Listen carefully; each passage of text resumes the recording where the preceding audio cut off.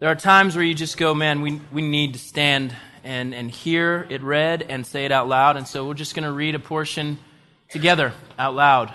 So this is Mark chapter 1. This is the good news about Jesus the Messiah, the Son of God. It began just as the prophet Isaiah had written, "Look, I am sending my messenger ahead of you, and he will prepare your way. He is a voice shouting in the wilderness, 'Prepare the way for the Lord's coming. Clear the road for him.' This messenger was John the Baptist. He was in the wilderness and preached that people should be baptized to show that they had repented of their sins and turned to God to be forgiven. All of Judea, including all the people of Jerusalem, went out to see and hear John. And when they confessed their sins, he baptized them in the Jordan River. His clothes were woven from coarse camel hair, and he wore a leather belt around his waist. For food, he ate locusts and wild honey.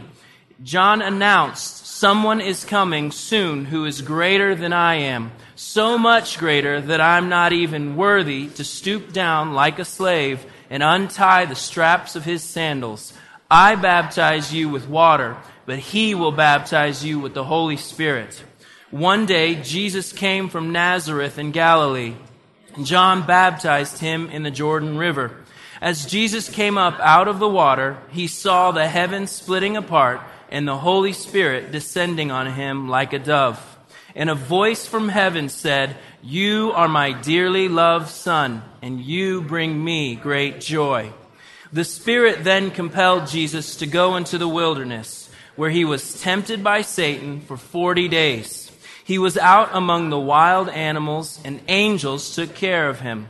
Later on, after John was arrested, Jesus went into Galilee, where he preached God's good news. 'The time promised by God has come at last,' he announced.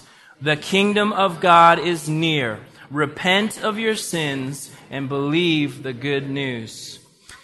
Jesus, we want to be your people, and we know that your words shape us. So I ask by your power that you would introduce yourself to people. In this place, you would replace hearts of stone with hearts of flesh that are soft and warm to your leading. Make us the new people that you desire for yourself. In Jesus' name, amen. You guys can have a seat.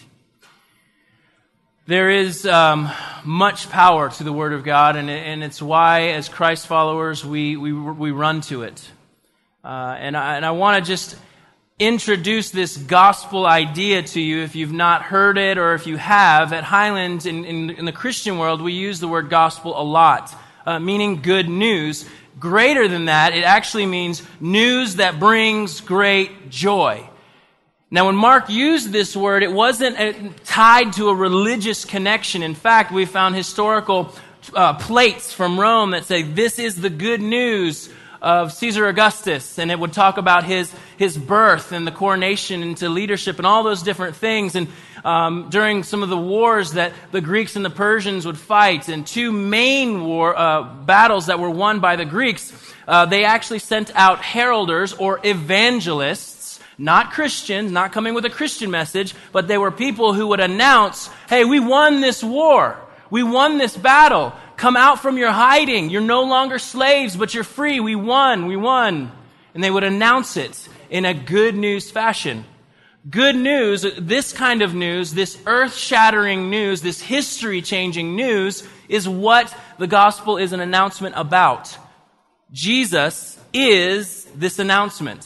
Now, there's an interesting announcement that was made in July of 2010 that had major implications for two major cities in the United States. And I remember where I was because I watched this announcement, this decision that LeBron James made. The answer to the question everybody wants to know. LeBron, what's your decision? In this fall, man, this is very tough. In this fall, I'm going to take my talents to South Beach and join the Miami Heat. Miami Heat. That was the conclusion you woke up with this morning. That was the conclusion I woke up with this morning. Yeah!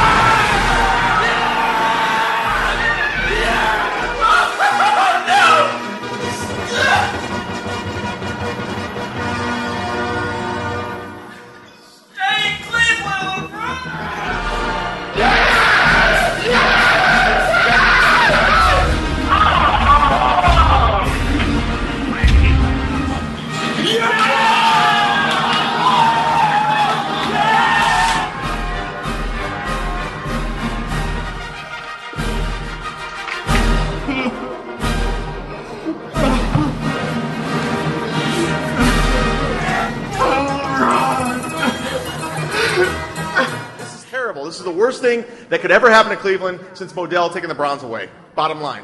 Bottom line. My name's Jeffrey LaRoque.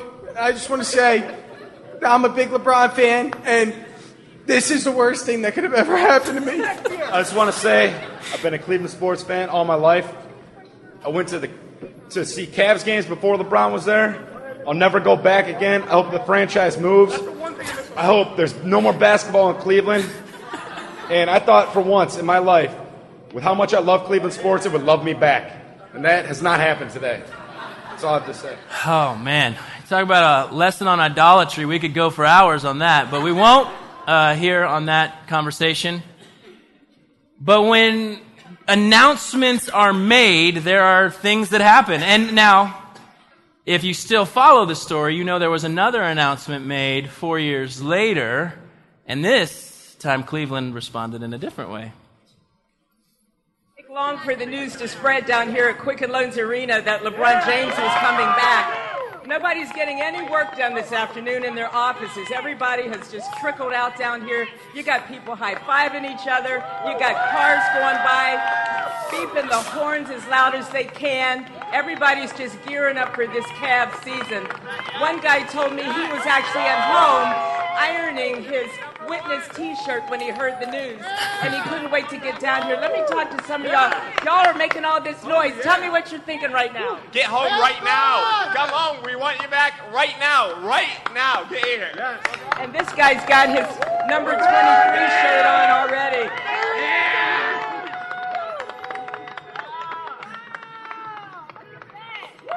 Did you wear that to work today in anticipation? Yeah, I did, actually. I've been wearing Cavs stuff all week. Did you ever have any doubt? Guys, Yeah, he's from I the had a lot of north, doubt. Yeah, okay? stuff like Don't that laugh at his happens to me accent. once, the best player in the world coming back home. It's awesome. Are you going to take that off ever? I don't think so. It worked so far this week. If I feel this good every time I wear it, might as well.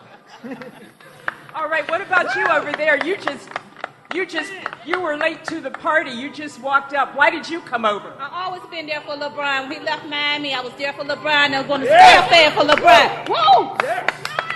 So that's what's going on here at the Q. Expect more of that this afternoon and on into the evening. Everybody happy that LeBron is coming home. Back to you guys in the studio.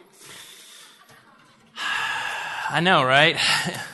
It's an announcement and implications on both sides. You know, good news for some. Obviously, the first time Cleveland in tears. I mean, you should. Some of the reaction videos are absolutely hilarious. Guys burning jerseys and all this different stuff. I mean, it is intense. But in Miami, they're running out, grabbing new jerseys, and everything is exciting. But when we talk about the good news, when it comes to the Christian understanding of the gospel, it is about a person. It is not talking points. It is not teaching points. It is not advice. It is a person, and that person is Jesus. The good news about Jesus the Messiah, some of the phrasing Mark uses. He says Jesus preaches God's good news. Believe the good news. These are things we are invited to consider when we read through the first chapter of Mark. In Mark 1, look at verse 1. Mark gives us a very interesting window into Jesus' unique fulfillment and authority. This is the good news about Jesus the Messiah, the Son of God. It began just as the prophet Isaiah had written, "Look, I am sending my messenger ahead of you, and he will prepare your way. He is a voice shouting in the wilderness, prepare the way for the Lord's coming, clear the road for him." You and I, again, need to run back to the understanding that the gospel is not teaching points or points of information. The gospel is a person. And Mark makes that clear. Tim Keller says that the essence of every other religion or non-religion, for that matter of fact, is very simply advice. Advice. That if you do X, Y, and Z, you might get this result. With religion, it's X, Y, and Z, and you get God, maybe. Maybe. Even with non-religion, live your life however you want. That's advice. Do this. Be happy. Advice.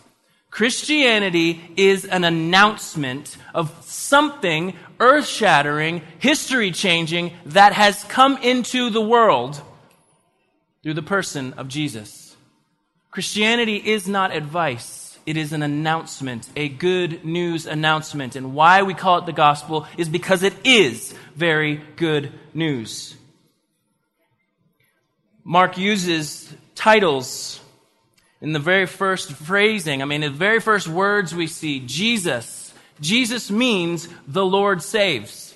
So every time we say Jesus' name, we're actually announcing what God does. We're actually announcing what He's doing with us. He's saving us. Jesus means the Lord saves. Jesus means. So when we say Jesus' name, we're actually saying this is what He does. The Lord saves. He also uses another title. He says this is the good news about Jesus, the Messiah. And I have to help all of us understand that roughly 700 years before Jesus comes on the scene, God makes an announcement about an announcer coming before the one who is the announcement, which is an amazing thing when you think about it. God was like, you know what? I want things so specific that they won't miss it. Unfortunately, with our hard hearts, we do miss things. But even John the Baptist's role is announced. He's coming, but he's not the announcement. He's going to be making an announcement about the announcement. And I love that the way God thinks, and this is what we have to kind of wrap our brains around. This good news announcement wasn't Jesus' rogue mission. Jesus wasn't like, all right, Old Testament God, I'm tired of how you're doing things, so I'm going to step into time, and I'm going to take this another route. They are intimately connected. The Messiah means the anointed one, the one set apart to be in this service. And so this announcement was made in Genesis. They're intimately connected from Genesis to Revelation. The good news announcement is packed solid in the Scripture. So Jesus coming in on the scene is not Jesus kind of, you know what, God, I think your Old Testament God ways, they're just not working. I'm going to try a new plan. There is no other plan. It's always been the plan. Jesus, the Messiah, the predicted one. And I told you that Mark kind of hits these fast-paced, wanting to give everybody this view into this person, this authoritative figure, Jesus, to say that he was predicted. This is not new stuff. For these people to go, wait a minute, somebody predicted this? Okay, you've got my ear. I'm paying attention. Mark was one who had a heart for people, Gentiles in particular, you and I, if you're not Jewish, you're a Gentile, to understand the authority of who Christ is and what he came to do. Mark also fills us in on the fact that the rescuer would be one who would come wearing sandals, so he would look like us, but he also was not like us. That title, Son of God, is not something that came up later in history and then was titled to Jesus. It was understood that Jesus made this announcement of himself. He was not the one who the people were like, oh, wait, you know what? This guy looks like God, so let's call him that. Jesus said it of himself in John chapter 10. The Father and I are one. Once again, the people picked up stones to kill him. Jesus said, at my Father's direction, I have done many good works. For which one are you going to stone me? They replied, we're stoning you, not for any good work, but for blasphemy. You, a mere man, claim to be God. When your enemies know what you say about you, that's a good indicator. Matthew chapter 10, verse 36. Why do you call it blasphemy when I say I am the Son of God? After all, the Father set me apart and sent me into the world. Don't believe me unless I carry out my Father's work. But if I do his work, believe in the evidence of the miraculous works I have done. Even if you don't believe me, then you will know and understand that the Father is in me and I am in the Father. So this title, these names that Mark just starts with, Jesus, the Lord saves, the Messiah, the one who was predicted from the beginning, Son of God, he is raising our view of who Jesus is. He is not giving us any wiggle room to go, Jesus is just a good teacher. Jesus is another philosophizer. He's another guy who's just going to write a book and sell it. He's not a blog writer. He's not a podcaster. He is God stepping into humanity. We have a very small view of Jesus today. We need to understand who Jesus reveals himself to be. George Whitefield said it this way. He was truly God and therefore could satisfy. He was truly man and therefore could obey and suffer in our stead. He was God and man in one person, that God and man might be happy together again.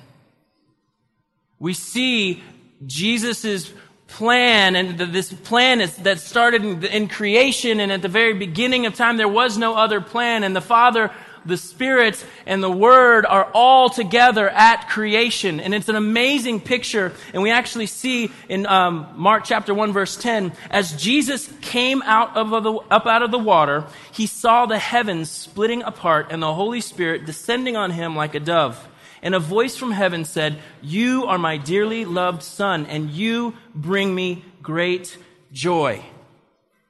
This is this beautiful triune picture. We talk about the Trinity, this understanding that there's God the Father, God the Son, God the Holy Spirit. They're not the same, but they're not three gods. There's one God, three persons, and they're not the same. But what we see in this picture is this amazing, intimate relationship between the Father, the Son, and the Spirit.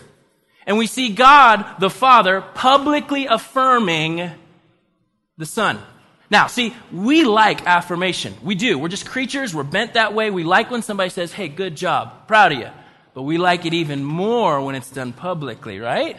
We like it even more if we're standing with a group of people and someone comes over and says, "Hey, way to go on that thing." We say, "Could you say that louder? Because I want all of these people to hear about you saying I did a good job." We love public affirmation. And so here's the deal. God did not pull Jesus aside up on a mountaintop and decide to do this affirmation where he's like, "You're my dearly loved Son, just don't tell anyone." He decided to do it publicly. He did it in public so that people would see this relationship. And then we see the unique, the Holy Spirit and the relationship that is there between God the Father, God the Son, and God the Holy Spirit. And we see this relationship where the Father is pouring out his love on the Son, and the Holy Spirit is filling the Son with the power, and the Son is pointing people back to the Father. And it's this beautiful, intimate picture. And they've not just been there in this picture, but in Genesis 1, you see the Father, the Word, and the Spirit together at creation. This is a beautiful picture that they are not just intimately connected to our creation, but this triune rescue plan is intimately connected to our recreation. The Father, the Son, the Spirit involved in every element of this rescue plan. Jesus is good news. Mark chapter 1, starting in verse 14. Later on, after John was arrested, Jesus went into Galilee, where he preached God's good news. The time promised by God has come at last, he announced. The kingdom of God is near. Repent of your sins and believe the good news. Jesus is not a different picture and an upset God of, "Oh, the Old Testament God, you don't got things right, so I'm going to try this other thing." The announcement of the coming Messiah is packed through Genesis to Revelation. Jesus announces the Father's plan, the rescue plan of a broken people. Jesus is saying that the clock in God's economy has gone off. It's ready. The kingdom, it's coming. The motion of this kingdom that's coming, a family announcement that Jesus was going to prove to be true by who he is and what he was going to do. Knowing who Jesus is and what he came to do, Mark gives us a quick hitting imagery of Jesus living the kingdom life, inviting us to that kingdom life, but by his death and resurrection, he solidifies this promise to us. We know that during Jesus' time in the desert, where he was tempted for 40 days, Satan came and messed with him, tempting him. And Mark doesn't give us the full account. You can actually go to Matthew chapter 4 and read it for yourself. And it's okay that Mark doesn't give us the whole story. I think sometimes we're like, wait a minute, Mark's short and there's a lot of details left out, so how do we justify? You know what? Here's the deal. Mark was an evangelist, and if you know anything about the Christian world and know anything about evangelists, they leave out a lot of details. They give you the bare bones, and there's a reason for that, because they trust that as the Holy Spirit works in us, brings us alive through faith in Christ, that there will be a point where you come to and you begin to learn the deeper things, the teachings, the doctrine, the theology, all of those things. Evangelists just kind of give you the bare bones, and that's good. It's a good thing. So Mark does leave out some of the details, but it doesn't make it any less valid than Matthew's description. But what we do know about the temptation of Jesus in the desert is Satan came to question who he is and what he came to do. It's what he does. It's what the enemy does. At creation, what did he tempt Adam and Eve with? Who they are and what they were purposed for. Oh, you're not God. Yeah, whatever. You don't need to be near God. You just need to be God's. Forget about being near him. Oh, you don't need to glorify God. No, you glorify yourself. That's what you were made for. And we see that is his trick in this world. He doesn't want anyone to know who they are, who they were made for. And we see it in our recreation as well. Satan doesn't stop with those attacks, does he? Who we are, what we were made for. He goes after it all the time. And because Jesus was tempted, but without sin, he's qualified to be our representative before God. Jesus never forgot who he was, nor what he came to do. This is good news. This is the announcement. This promised one, history-making, changing our status with the Lord forever.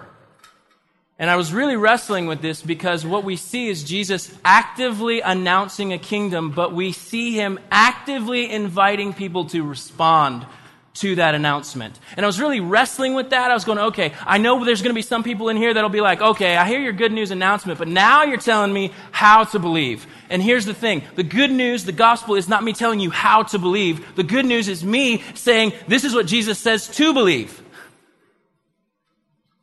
He's giving us a what to believe announcement. And I was wrestling with the whole belief thing, and I was going, wait a minute. Every announcement, by its nature, invites belief or unbelief. Every announcement of every kind invites belief or unbelief. So don't think this is a unique gospel thing. It's every announcement. Think about those LeBron James fans in Cleveland. If they had chosen, I'm sure, when they heard the announcement, I guarantee you someone in that city said, I don't believe it. I don't believe it. That's how we respond to these types of news things that happen. I don't believe. Belief is connected to these announcements regardless. It's not just a gospel thing. If they had said, you know what, I don't believe that LeBron is going to Miami, and they walked in that unbelief, they would still buy tickets like LeBron was there. They'd be a lot easier to get tickets. They would go to the games with their LeBron James jerseys on. They would stand up during the game and cheer for LeBron. And all these Cleveland fans would be like, what is wrong with these guys? But in Miami, they were like, I believe the Messiah has come to Miami. And they would go out and buy tickets that showed that belief. They'd go buy the jerseys. They'd do everything. You know, it's interesting because, you know, if you take a war scenario, if the Greek announcers had come to these villages and said, look, the war is won, you're free, come out of hiding. They have two choices with that announcement, don't they? A or B. Believe it, come out of hiding, start to live life, live with people, not be afraid.